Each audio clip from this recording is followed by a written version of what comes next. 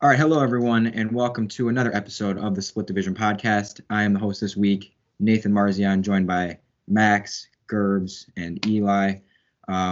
So there is some NFL news this week. Came out yesterday. Cam Newton signing with the Patriots, a $7.5 million deal, I believe. So big news. A lot of people talking about that. So we're going to start with you, Max, because obviously this kind of not any NFC North news, but it does have something to do with the Bears because the Bears could have signed Cam earlier. Instead, they traded for Nick Foles. So what are your thoughts on the situation? Like your thoughts on Cam and comparing that to what the Bears did? Yeah, it's a good question, and it's something that like you could say time will tell, but even then you can't really tell because Nick Foles and Cam Newton are on opposite ends of the planet. You know, you got Saint Nick, loved by all, baptizing his teammates, and then you got Superman Cam Newton, who gets in fights with Josh Norman, and I don't know, he's a diva, and I don't know why that aggravates people, but like, yeah, some people are just diehard fans, and that's fine. And you know what? If the Bears signed Cam Newton, I'd have a Cam Newton jersey on today. He's very brandable. He's someone that has lots of energy that's easy to get behind. I don't think there's any Bears fans that have gone out and got Nick Foles jerseys, but I guarantee you, if Cam Newton was on the Bears, he would be one of the most bought jerseys right now in all of Chicago. And so you have to look into the situation a little bit deeper than that. We can look at the contracts, yes. There's a lot of debate that Chase Daniel, and I'm sure Gerbs will bring it up later, that Chase Daniel was paid more. But if you look at it, like Cam Newton, he's getting $7.5 million a year for 1 year. Chase Daniel's getting $4.5 million for the next 3 years. So people say, so that's $13 million. And then Cam Newton, he's getting $7.5 million. So they say, oh, $13 million is better than 7.5. But that's not the case because Chase Daniel's getting out over 3 years. Cam Newton's not going to be paid that over 3 years. If we look at Nick Foles, where the Bears brought in, we gave up a fourth-round pick, yes, $7 million. So he's getting less per year than Cam Newton by $500,000, and that's over the course of 3 years. So at the end of the day, we're talking about character. The Bears are big on character, and I'm going to bring up one situation, the double doink. So you got Cody Parkey. After the double doink, he goes on Good Morning America. He goes on a talk show and just talks about the kick, and he handled it well. And Bears fans praised him, even though we hated him. We were like, man, you handled it well. And he goes on this talk show, and then the Bears cut him short time later. And the reason being that this was a him decision. It was a you decision. We need to, as Bears fans, we need to make we decisions. So if the Bears aren't cool with Cody Parkey going on Good Morning America, like, what makes you think that the Bears would be cool with Cam Newton and everything that he does? And I don't know what it is, but like I feel like people maybe have recency bias, and because there's no recency with Cam Newton, he didn't play at all last year. People forget the type of character that he is, and he's very loud, like larger than life, very colorful, very just out there. And so it wouldn't have meshed well at the end of the day. Cam Newton can have a big season, and Nick Foles might not play a single game. And at the end of the day, I still would think Nick Foles is probably the more wise decision, just because there's no way Nagy and Cam Newton are meshing. All right. Do any of you guys, Eli or Gerbs, have any, Cam Newton opinions or your thoughts on it? Gerbs will go. Yeah. So, I feel for Cam Newton. I'm glad he signed with the team, and I will say, the way I was thinking about Cam's situation throughout all of Carolina is honestly very similar. As a Lions fan, you see a quarterback who is doing really well, who's stuck with a garbage franchise and bad team leadership, and just no weapons around him. And you could say like, yeah, he had McCaffrey, but like it was like him and McCaffrey. And like on the Lions, it's been for the last few years, it's been just like Stafford and Galladay and Jones when he's healthy.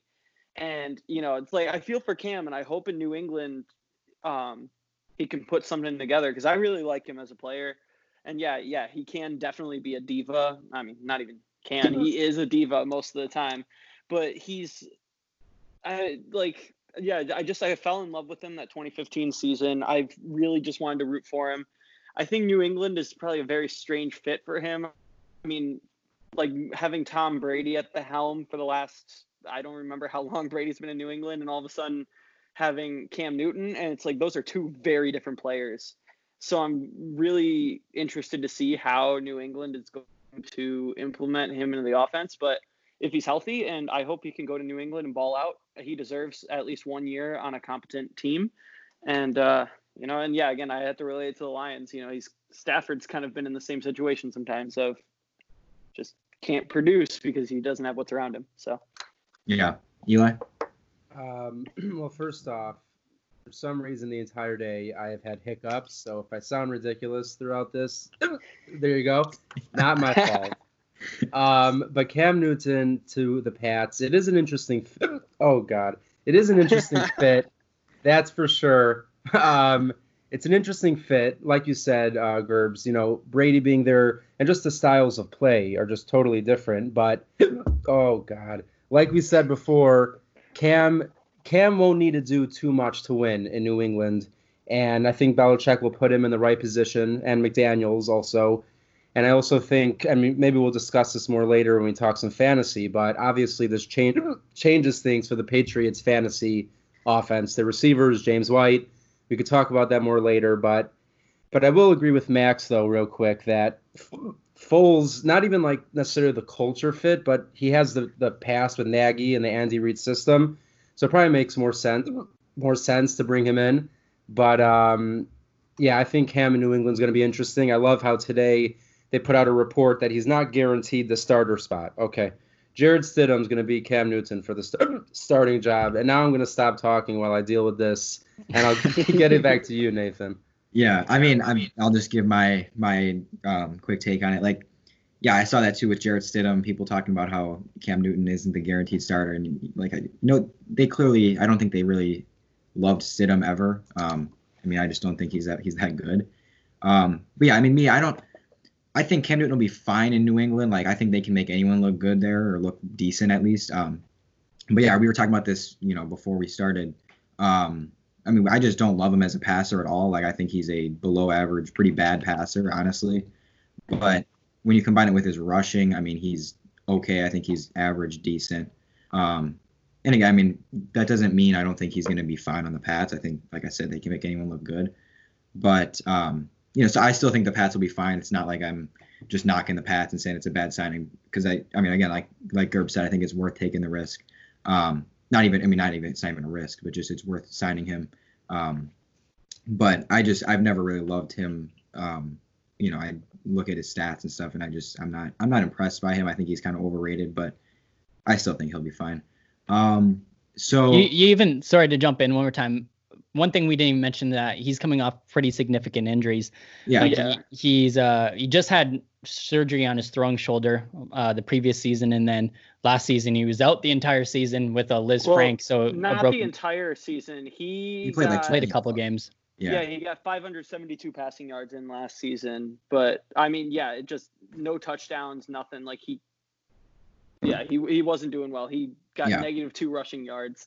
Yeah, but, and that's the thing, is like, if one of his main weapons is his rushing ability, and he wasn't rushing at all last season, and he has a broken foot that kept him out the remainder of the season, like there's risk within that, and with COVID and not being able to evaluate the injuries, and even just going back to what you said, Nathan, for the Bears, yes, we have 4 coaches that have all played with Nick Foles that absolutely love him as a team leader, but yeah, Cam Newton's more brandable. Yeah. Nick Foles, he's the safer option. Yeah, also, and I'm glad you brought up the injury. You can go ahead. The Patriots and Stidham, I'm looking at Stidham's stats for last season. Yeah. He didn't really play that much, obviously, with Brady healthy the entire time. 14 passing yards on 2 completions, -2 rushing yards, and an interception. And that was his entire stat line. So when you're trying to go between that guy and Cam Newton, I feel like and then Brian Hoyer. I think they have Hoyer as well. Yeah, they have Hoyer. And it's like, but yeah, like Cam's the clear, like, you'd have to be stupid not to put Cam in over him and Hoyer. Yeah. So Yeah. And like I said, like, as much as I, don't love Cam as a player, it's an easy decision compared to Stidham. But yeah, I'm glad Max that you brought up that injury too, because that is, like I said, a big thing. If he can't run effectively, like he's not a very good passer, so it's just like I don't know how good he can be, even in that offense, even in that system. But yeah, we'll see. So we'll now move on to fantasy talk. So we're going through each and talking about our best. Are we doing best fantasy player on each team, and then a sleeper within the division? Yeah, that's all right. Good. So We'll start with Gerbs. You can give us yours. All right. So the Lions, obviously, fantasy production for the Detroit Lions, regardless of which player, if you're going to take any player on the Lions, it's going to depend on if Stafford is healthy. Which, like, right now, there was just videos of him wake surfing, like, on like the back of his boat. Like, his back seems healthy, and like, hopefully he can start week 1 and everything will be fine, and hopefully he can stay healthy throughout the season. And if he is, Kenny Golladay, I mean, like, the guy, he was a little inconsistent last season because Golladay had some games. I mean, with any wide receiver, you have the games where it's like you're getting 19 fantasy points in a game, but then the next week you get 2. And it's like, but like every team has that. And unfortunately, Golladay like had like a lot of ups and downs. But also you have to think about the fact that like Stafford was out for 8 weeks. And Stafford in those 8 weeks was on like pace to be like have like a career season. And that's why also I think Stafford really is like always been a solid fantasy. I always pick him up in fantasy every year. And I might be a little bit of a homer with that one and being a little biased, but also, I mean, he's been averaging 231 points a year throughout his entire career in fantasy. Like, it's pretty decent. He can normally at least, he's good for at least 2 touchdowns and like 200 passing yards like a game. So it's just, he's always been a solid fantasy pickup. And then like looking at around the league, I can't say that he's a sleeper, but like Aaron Jones is going to kill it in fantasy this year. Like just looking, what he did last year and just his production on the field, I think he had 19 touchdowns last season. The touchdowns were so, and so like just that alone will get you so many fantasy points. And then like just trying to look around the division. The problem is the NFC North has like, this is not a division for sleepers. Like, you very clearly have your starters. But on the Vikings, I know Brett's not here to back me up on this, but Madison, their running back, I feel like has the chance to step up a little more. Dalvin Cook, I know, is really good, but depending on the situation, look at Austin Eckler and Melvin Gordon. When Melvin Gordon sat out and Eckler came in and ended up being one of the best running backs in the league production-wise last season. So I feel like Madison could do the same thing. He showed some flashes of potential in 2019, and if Cook ends up sitting out for the season and contract stuff doesn't go through, I think, you have a new running back in town in Minnesota who can end up taking a bulk of the snaps and putting out good fantasy points. So, yeah. Max, we'll go to you. Sure. Yeah. So the Bears, we don't have a lot of fantasy options. We got Allen Robinson, who will be a very solid wide receiver 1 for you this year. David Montgomery, who should be eating tons of targets and carries. He should at least have 250 carries, and probably like his reception should go up as well. I think 25 was it was a reasonable amount last year, but I expect that to go up this year. A little bit more. The offensive line, I expect just the competition between Foles and Trubisky to kind of the rising tide lifts all boats, if you will. From there, the defense, I think, is going to be top 5. And then from there, those are the starters. And then if you're looking more at the bench players, I think Cohen, Jimmy Graham, and Miller will find their way onto benches. So as far as the best fantasy player on our team, I think A-Rob, you just have to go with the highest floor at the end of the day. Perhaps our defense is up there as well. But if we're talking ADP, A-Rob's the guy that you're going to want to jump on. As far as looking throughout the NFC, the rest of the NFC North, as far as sleepers go, I want to just throw a question on the floor, because I think you have correct intentions, Gerbs, with Alexander Madison. However, what I could see happening is, and this is the reason I wouldn't necessarily take a risk on Alexander Madison. What I could see happening is preseason ends, you're in your draft. Dalvin Cook hasn't signed, and then I could see his ADP rising quite significantly. And then within there's a lot of risk of Dalvin Cook. Is he going to come back? Is he not going to come back? That sort of thing. If he ends up coming back, like I think even Melvin Gordon, a lot of people held on to Melvin Gordon all year, not expecting him to actually sit out the entire season, because it's pretty rare that actually happens beyond Bell and Gordon in recent memory. So I think Alexander Mattison, he's not, unless he falls to maybe the 4th round, around there, perhaps maybe even late 3rd, maybe I would take him there. But as far as sleepers go, something that we've talked about on recent podcasts are the tight ends and the breakout ability of the 3 tight ends of Jace Sternberger on the Packers. You got TJ Hawkinson on the Lions, and then Irv Smith Jr. on the Vikings. And so it's a toss up. Which one's going to pop? Which one's going to pop?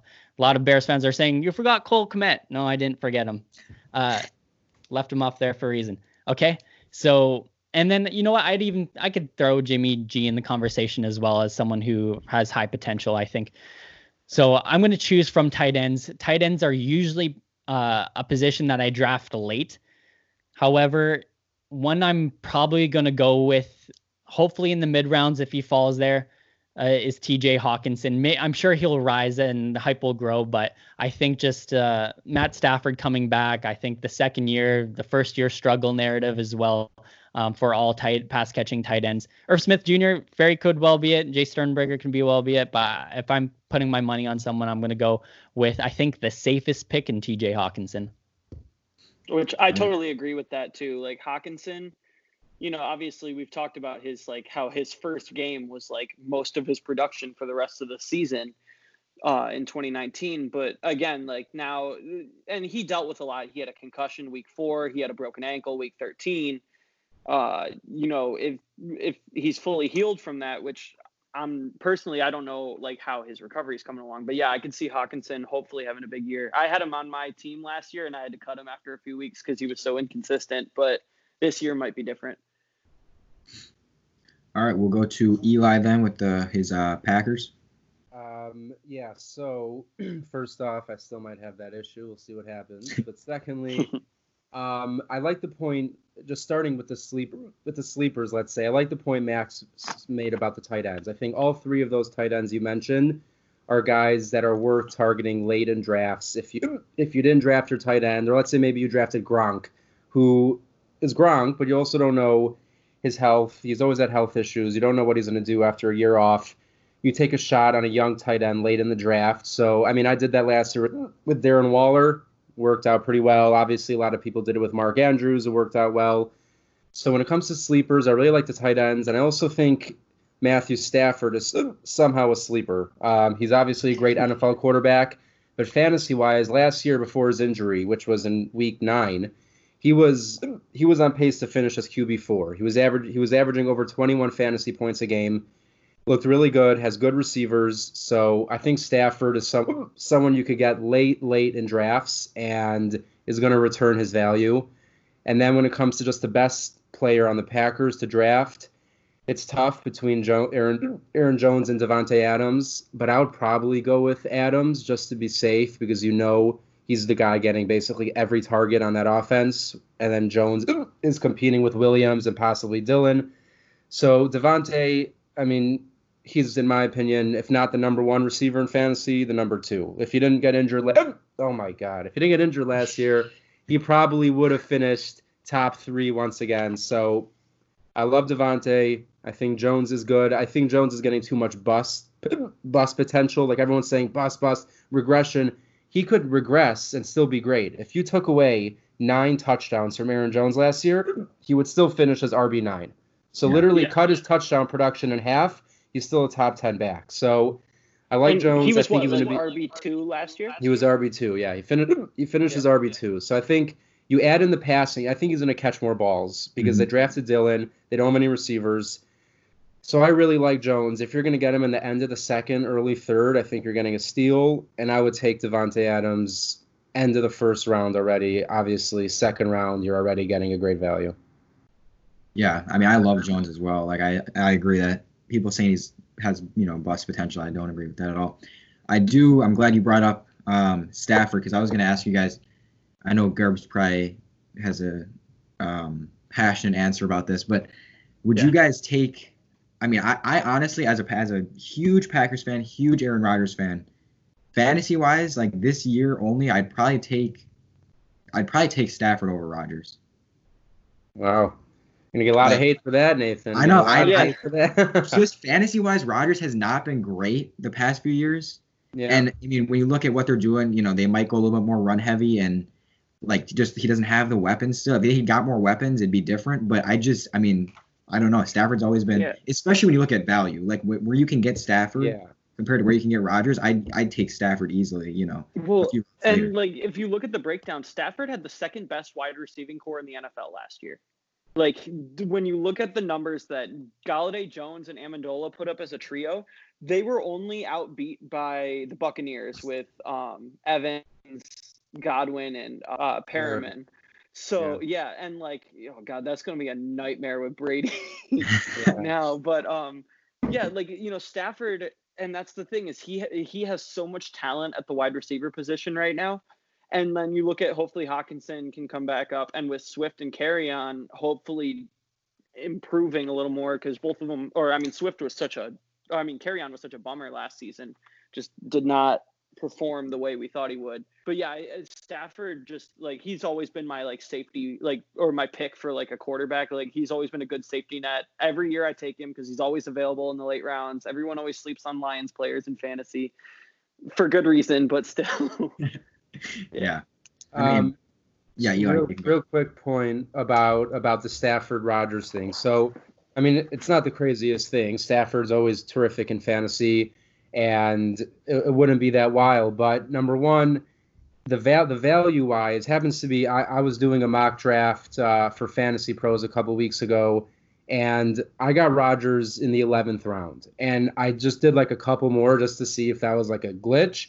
Every single draft I did, he went past the 10th round. Never in the last 10 years has Aaron Rodgers been available past maybe the 6th round, and that's the latest I've ever seen him. So if you could get Rodgers in the 10th, or let's say Stafford in the 12th, I mean, they're both, if you're getting that kind of QB after the 10th round, you're going to be happy. But in terms of Rodgers, I know it seems like he's fallen off a bit fantasy-wise, but last year, some would consider maybe his worst year in a decade. He finished as QB 10.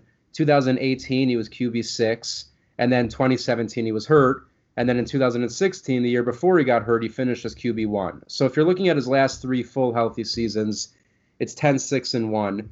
Obviously, the weapons don't help, but I think Rodgers, if you're going to get him after the 10th round, you're gonna get that value back and more. So I like them both, but I think since they'll both be in that round 10 to 12 range, you could go either one. It'll be a good move. Yeah, and I think they'll both finish between the 5th and 10th best, quarterbacks. So I mean, either way, like you said, you can't really go wrong with either one. I don't feel like. If I can jump in, So I have a hard time choosing Stafford over Rodgers just in general. It'd be really tough if they're both available at the similar spot to take. But I totally see your point, and I can see that happening. Even LaFleur, he on the Titans, he was more focused on the run, and then you see in Green Bay, obviously they're going to be more focused on the run. One of my big things though is when I look at somebody's schedule, that's going to be a pretty pivotal part of my team, QB1. I want to look through their schedule and evaluate games. And so you obviously have your bye weeks, but then I view really tough matchups almost as bye weeks, if that makes sense. So as far as Rodgers and Stafford goes, Stafford does have to play the Vikings twice, the Bears twice, and the Packers twice. And I think all those 3 teams have very good defenses. I think the Packers defense, their biggest weakness is the run, not necessarily the pass. I see the Bears as being not a whole lot of weakness on any given spot. And then the Vikings usually just have a good defense. Of course, Rodgers does have to play the Vikings and the Bears as well. But if I'm betting on who's going to do better, like against the Bears in particular, I'm going to say, well, Rodgers is likely going to do better than Stafford against the Bears. Who's going to do better against the Vikings, Stafford or Rodgers? Well, I'd probably go with Rodgers, and not even that he's going to light us up or light the Vikings up, but put him down for a couple touchdowns. So just that boomer bust, not even boom, but just production at all versus bust. I would say that Stafford would be more likely to bust against the NFC North teams, if that makes sense at all. But I also agree, don't sleep on Stafford. Stafford is absolutely a guy I'm going to be valuing very highly in my drafts. Yeah, and with the boomer bust, I was going to say Rodgers, I mean, doesn't make a ton of mistakes. It's not like he's going to kill you, but it's, I mean, like last year, it just seemed like I had him, I think my keeper league I have him. And it's like he had a lot of just, meh games, but it's not like, I mean, he's not going to lose you your matchup, but there's times it's like, man, he could have done a lot better. So yeah, I mean, any other fantasy talk you guys want to talk about? Any other, stuff around the league? Maybe just the Cam stuff, maybe in New England, us discussing. Yeah. I mean, I think he immediately, at least number one, obviously will be drafted now. I think he should be drafted probably within the top 12 quarterback. I mean, when you have the rushing value, we all know how important that is in fantasy. So, I mean, for sure, if let's say you're in a 4-point per passing touchdown league, his value goes even higher. But I think Cam is a good late round pick. I wouldn't necessarily jump at him, but he's decent. And then I really think the number one benefactor from Cam in New England is going to be James White, because you saw he was very effective with Christian McCaffrey. We also know he's not as mobile and his arm isn't as strong as it used to be. Probably going to dump it off a bit more. And also when it comes to COVID and a new team and not getting the chance to get that connection with someone like Julian Edelman, he's a great receiver, but him and Brady had that connection that we don't know if Edelman's going to be the same guy without Brady. They were special together. So I think at least in the beginning, it might take time for Edelman and Cam to hook up. So I think James White is really the one, for sure in PPR leagues, that gets the biggest bump, and someone I'll probably look to add in a decent amount of drafts. White had 72 receptions last season. Yeah. So, if you were, especially in PPR, a guy with 645, a running back with that much. And, when you look at McCaffrey, who had, how many receptions did he have? He had 116, but, ridiculous. I mean, McCaffrey made up half of the Panthers' offense last season and offensive production. 70% of their offense. Yeah. I have the data where it's he literally made up overall. If you look at total offensive production of every single player on the Panthers, McCaffrey makes up 50% of it. It's absolutely ridiculous. If I can bring up one more sleeper, one more. Okay, so hear me out. Let me finish. I think a sleeper pick could be Mitch Trubisky. No. You know what? And listen to this, okay? So to start the season, and I'm not even saying trust him as you go, as a QB1, but if it's the last round of the draft, I'm saying don't let him go onto the waiver wire. Why I'm saying this is because to start the season, there's 4 very favorable matchups. Number 1 being against the Lions.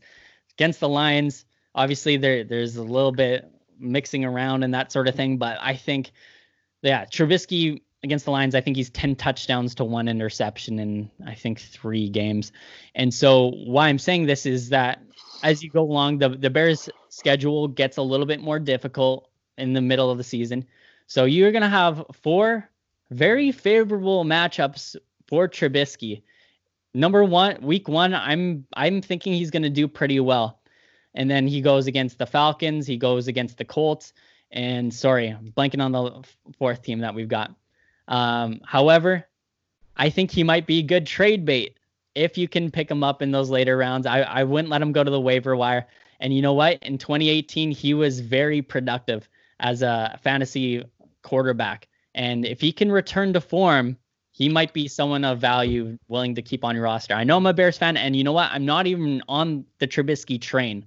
I'm not on it. But if he can return to 2018 form in the last round of your draft, I'm willing to take a sleeper pick on him. Well, Max, I will say one thing. I forgot the exact numbers, but I saw an article last year talking about a strategy of basically drafting for the first month of the season almost. Or basically they showed your record. If let's say you start 0-4, your percent of the playoffs is like 2%. If you go 1-3, it's like 10%. But like 3-1 and 4-0 to make the playoffs, the percentages goes from like 30 at 2-2 to like 70 at 3-1 to like literally like 91 at 4-0. Like insane. So there is that idea that if you draft for the beginning of the season, it could get you off to a hot start.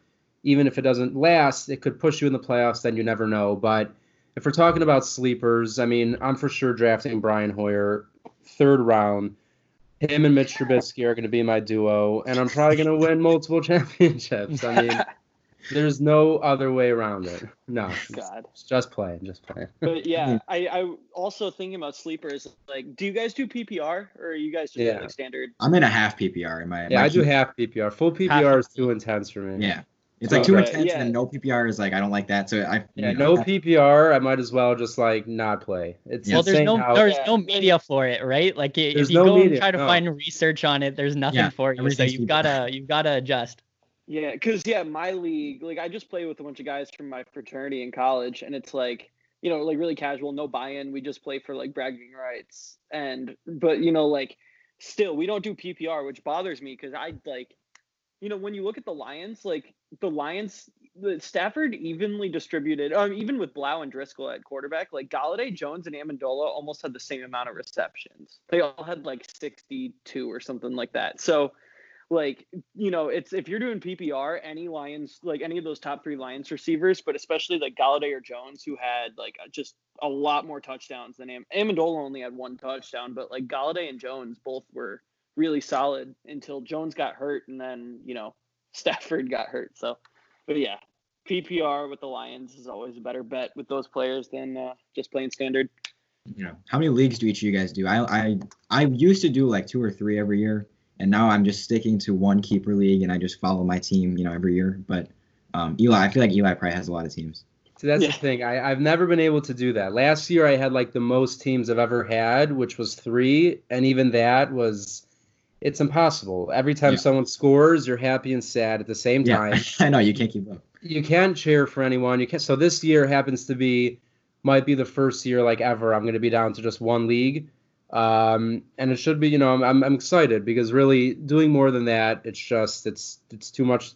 The waiver wire every week, 3 different leagues, and you have trades across multiple leagues, and it's too much. So yeah, I try to keep it simple. I'll have 1, maybe 2 leagues this year. Yeah. Real quick, best platform.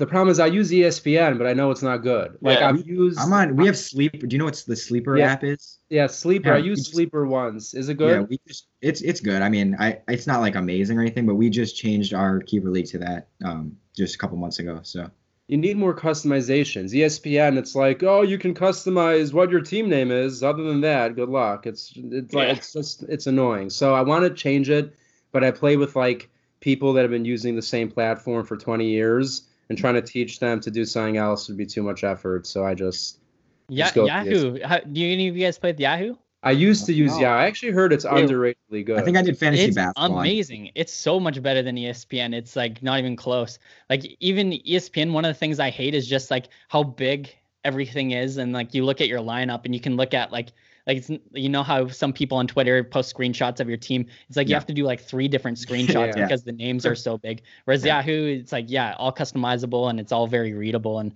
I really I play in 2 leagues. I play in 1 that's Yahoo and 1 in ESPN. And we've been pushing the commissioner to move over to Yahoo for so long. It's so much better. Yeah, I'll check it out this year because I'm making a new league. So yeah, I want to get off ESPN, so I'll check that out. Yeah, and Eli, you were talking about customization. I know Sleeper lets you it's kind of dumb, but it lets you customize like player names. So each player you can just give like a nickname or something, so you can call them something else. Nice. Yeah. So when we discovered that, everyone's like, "Oh, that's awesome! That's awesome!" You just change every single person on your team, so you have no idea who you're playing. Everyone good to just like name them like untouchable or like something like that, so everyone knows not to trade for them.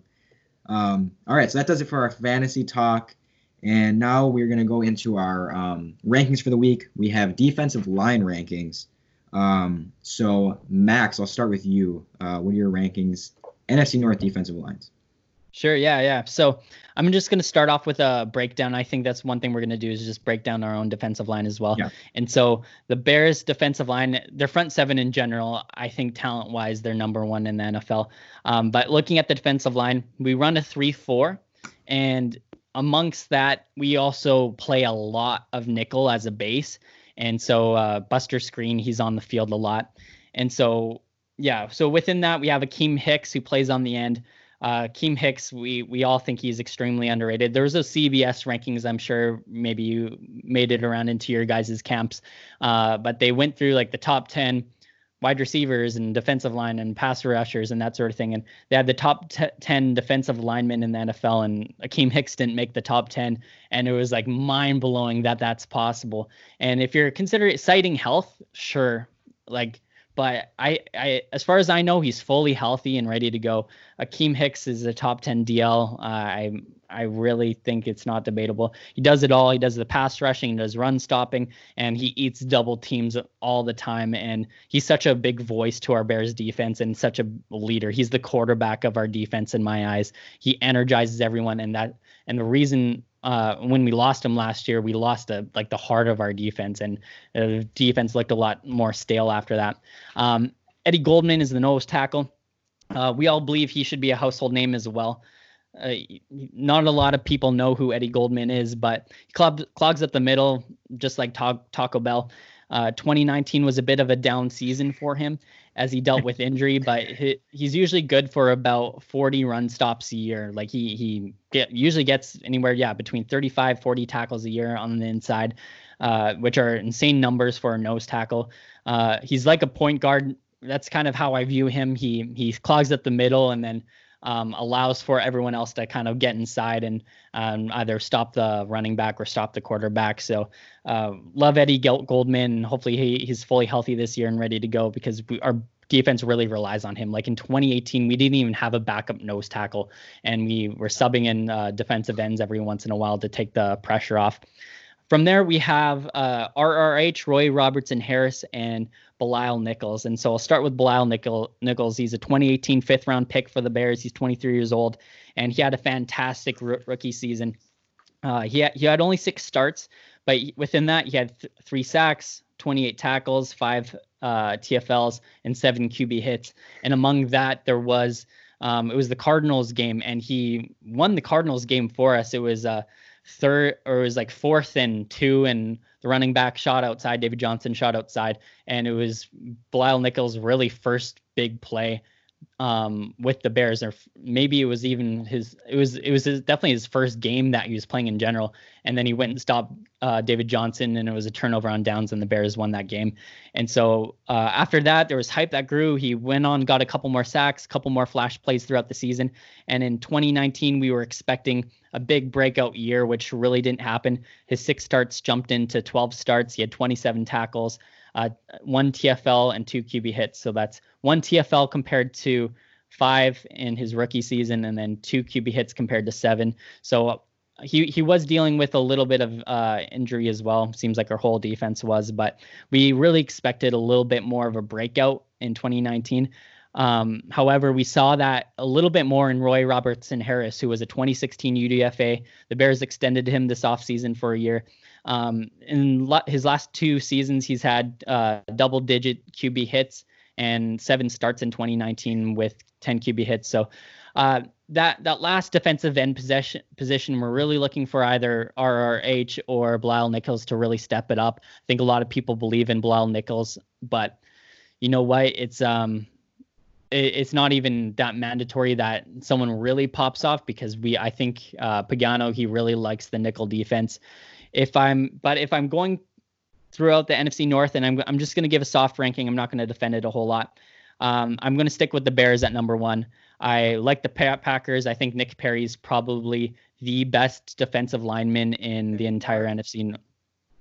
That Nick Perry, which brought back terrible memories to my brain. Do you mean Kenny Clark? Yeah. Kenny Clark. Why did I say Nick Perry? I was like, I was thinking the same thing. I'm like, Kenny Clark. Yeah, absolutely. Kenny Clark. I think Underrated. He's the best defensive lineman. He's young. I think he's still ascending. So I'm going to actually put the Packers next. And then I'm going to throw the Vikings third and then the Lions fourth, but I think it's pretty close then. All right, Gerbs, I saw you're saying stuff over there. We'll go to you. Yeah, so the Lions' defensive line is probably the most atrocious, upsetting.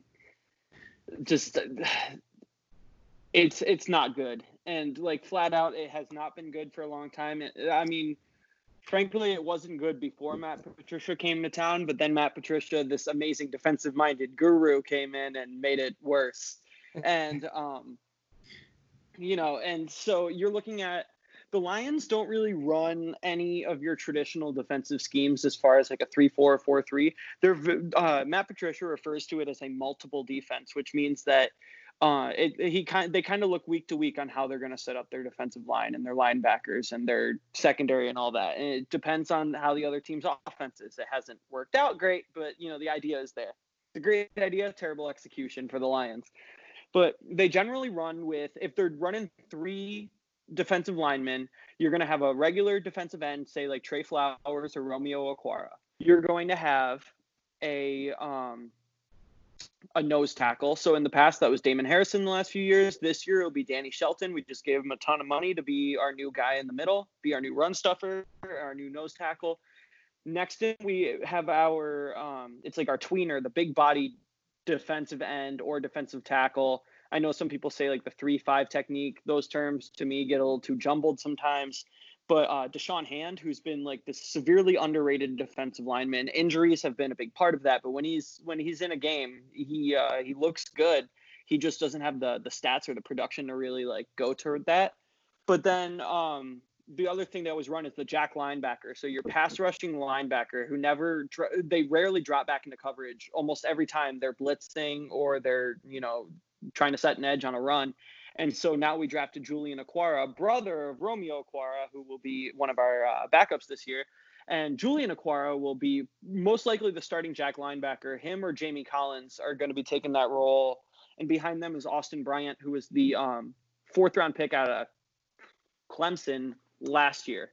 And Bryant was hurt for every single game until week 17. So he didn't really get to do much. And then he got hurt in that game against the Packers and had to leave, which left us with non-drafted rookie playing that role, Anthony Pittman. But really, I like the Lions' defensive line looks a lot better this year than it did last year. In some ways, at the same, we got Nick Williams, who was a backup defensive tackle for the Bears the last few years. And I know last year was kind of a breakout for Williams. And I think Williams can come back and be a good rotational player on this defense. I don't see him being a starter, but I do see him getting maybe, like every other snap or third downs or something getting thrown in there. But yeah, I don't know. The Lions defensive line is just kind of atrocious. Flowers had 7 sacks, and last year he was supposed to be our Matt Patricia guy, who would, come in and be this like just absolute wrecking ball on the defensive line. But he was never a solid pass rusher in New England. I think the most sacks he had in New England was like 6 or 7. Like in a season, and then he comes with 7 sacks. Million? Gerbs, 90 million?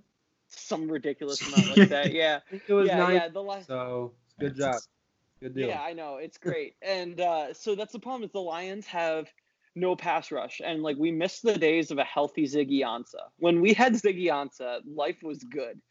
And, where he was getting 3 sacks a game, and it was like the Lions got to see a good defensive player for the first time in a really long time with him. But then injuries hurt him. Like, obviously they hurt him, their injuries. But injuries affected his career pretty bad. And, but then, like, I'm excited for the Okwara brothers being on the defensive line. I think brothers who they played high school together, they played college together. Here they are in the NFL. I think this is going to be really fun. And I feel like that connection is going to do well with them on opposite sides of the line. But, yeah, if I have to rank, I'm putting Lions dead last. There's no doubt about it. I'm putting Packers at 1. I just see the Smiths on the outside. You got Clark in the middle. Like, that's all you need. Like, the production between those 3 players is just too good to – they have to be my number 1 team on the defensive line this year. Are you guys 3-4 or 4-3? 3-4. 3-4. So they're linebackers. I mean, yeah.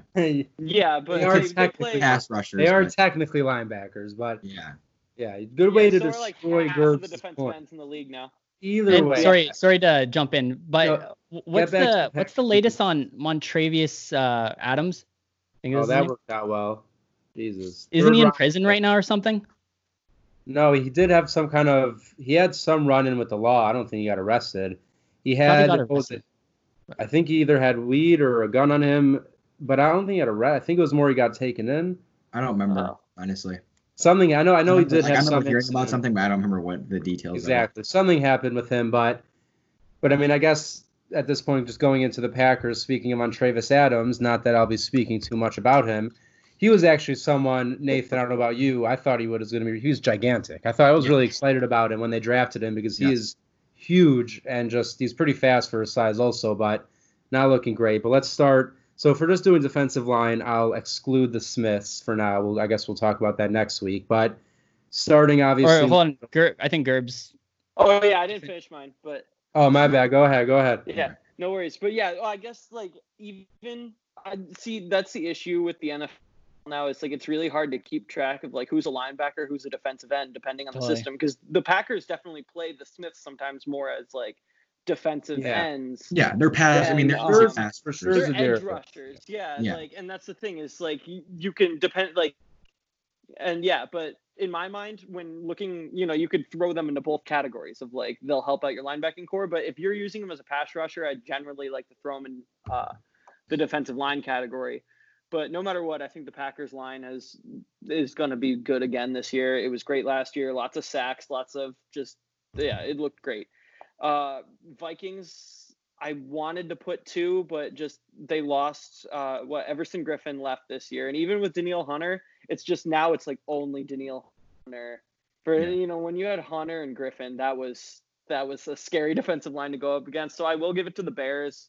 I mean, like I know Mack is technically a linebacker, but even like Mack and I'm blanking. Who was the one you were just talking Robert about? Quinn. Robert Quinn, yeah. And then like I think the Bears will have a really great defensive line this year. Then I'm gonna give it to the Vikings, and yeah, Lions are just garbage. That defensive line is hot garbage. So You know what? they're Sorry one of to the jump worst in again. lines in the league. So I think I'd actually changed my ranking up. Because I totally forgot the Vikings also got Michael Pierce, and I think Michael Pierce is.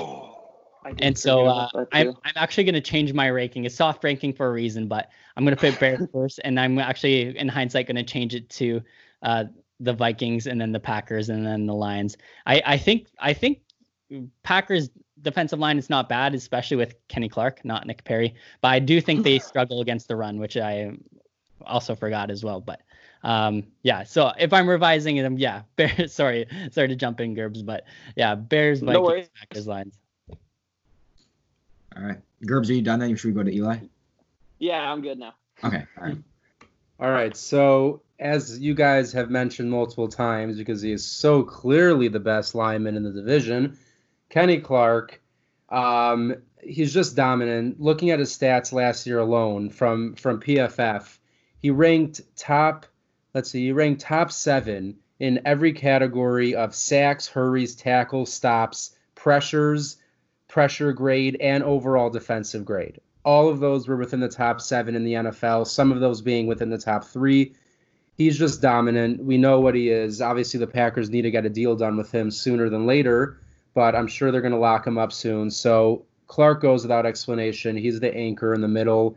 And then, honestly, surrounding him, talking purely defensive linemen, not linebackers, it gets a little bit interesting. So you have Dean Lowry, who last week I spoke about as maybe the most overrated, and by overrated I might mean overpaid, kind of. Like after his contract, people were expecting a bigger season. Last year didn't really show up. Outside of that interception against Trubisky, he didn't really do anything. I don't think he recorded a sack.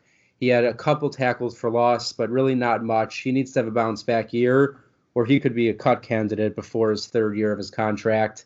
And then I think the guy that is someone you should really be looking out for is Kingsley Keke. Last year's draft pick, he started showing some flashes towards the end of the year. When he had opportunities, he was pretty good.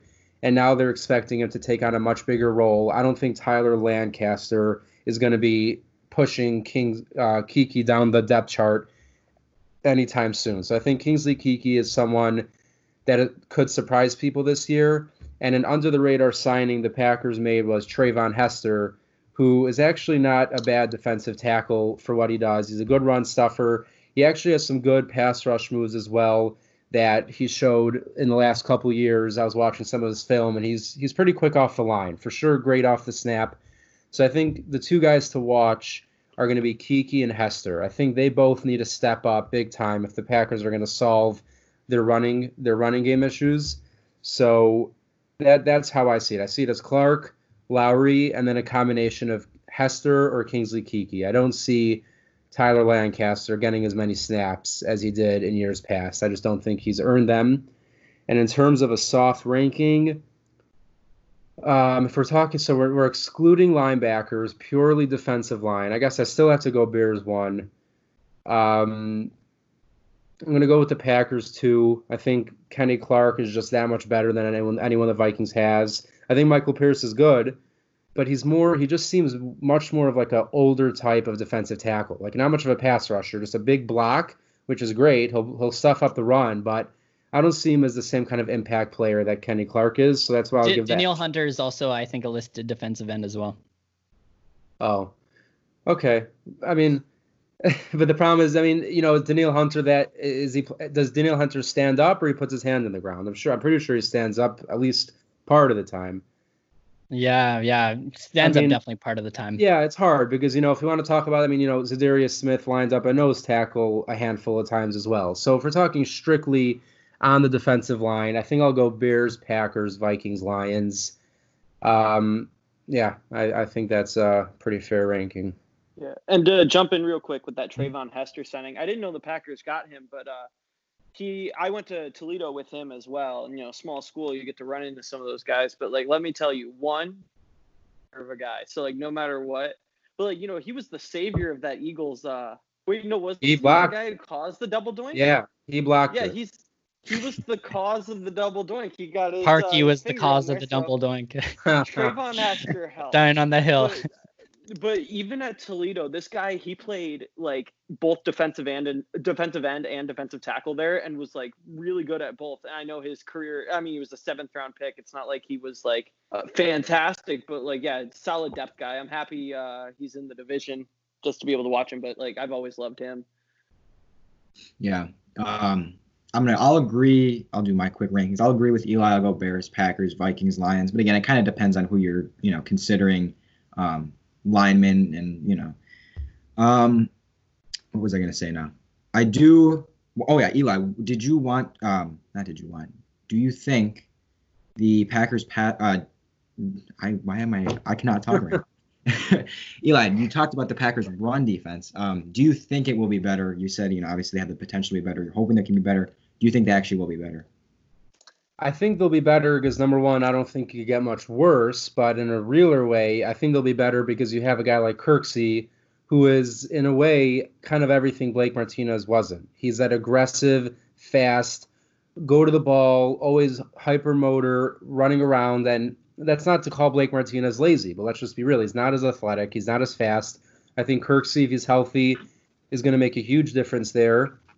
And then also, like I said, the progression of someone like Kingsley Keke, I really hope is going to make a difference. But I think the key is going to be who they're going to use in that hybrid role. Is it going to be Raven Green?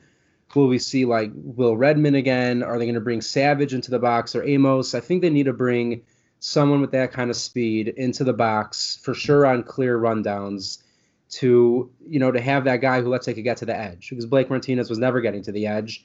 And even if Kirksey's faster, he's probably not as fast as a running back. If you have Savage come down in the box every once in a while, he could do a lot. He's super fast. So I think they're going to be better. I also think it's going to be a much bigger focus because now I think they're a lot more confident. They know what they have in Jair Alexander, Kevin King. Their secondary is good. So I think the main focus has to be on the run defense, and I think they'll be better. I don't know if we're talking about a top 10 run D, but they don't need to be that. If the Packers defense can be just in general a top 15 defense and the offense does what they could usually do, they should be in good shape. Yeah, as long as in my opinion, as long as it's not hurting them, it's fine. Yeah, you don't need to be amazing or anything. So yeah, that wraps up our defensive line rankings and the show for the week. Maxie, we want to do shout outs. Sure. All right. Yeah. So for those who have made it to the end of this hour-long podcast, I think something that we're going to try to do every week is if you retweet the episode link and share it, you don't have to necessarily even leave a comment or retweet with a comment, just retweet it. We're going to give you a shout out. And so it's typically going to go to the first 20 people. So number 1, we got iCan21, and he retweeted with a comment. He said, enjoyed listening to the podcast so far. Thank you for that. So we also from there have at Jax with the Sax, Super Trooper Ty, Ryan Stainer, Matt D2552. These are the co-hosts of the Checklist podcast, which Eli and I were on a while back. Check them out. Trey Burton, Ernie, Matthew 25 Evers, Green Bomb Ben, Sea Dog 9530, Louis Joe, Jed Rice, and then Ortiz Gilbert 1, Byford Corina, Jordy Bear 99, Reeb F, Peekaboon.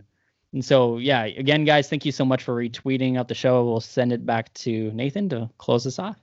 Yeah, so then you can follow us we got Max at Max Markham NFL, Gerbs at Max Gerbs, Eli at Book of Eli _NFL, Brett, who's not here today, but at MN Vikes Central, and me at Nathan Marzian. And then follow the podcast at Split Div Pod.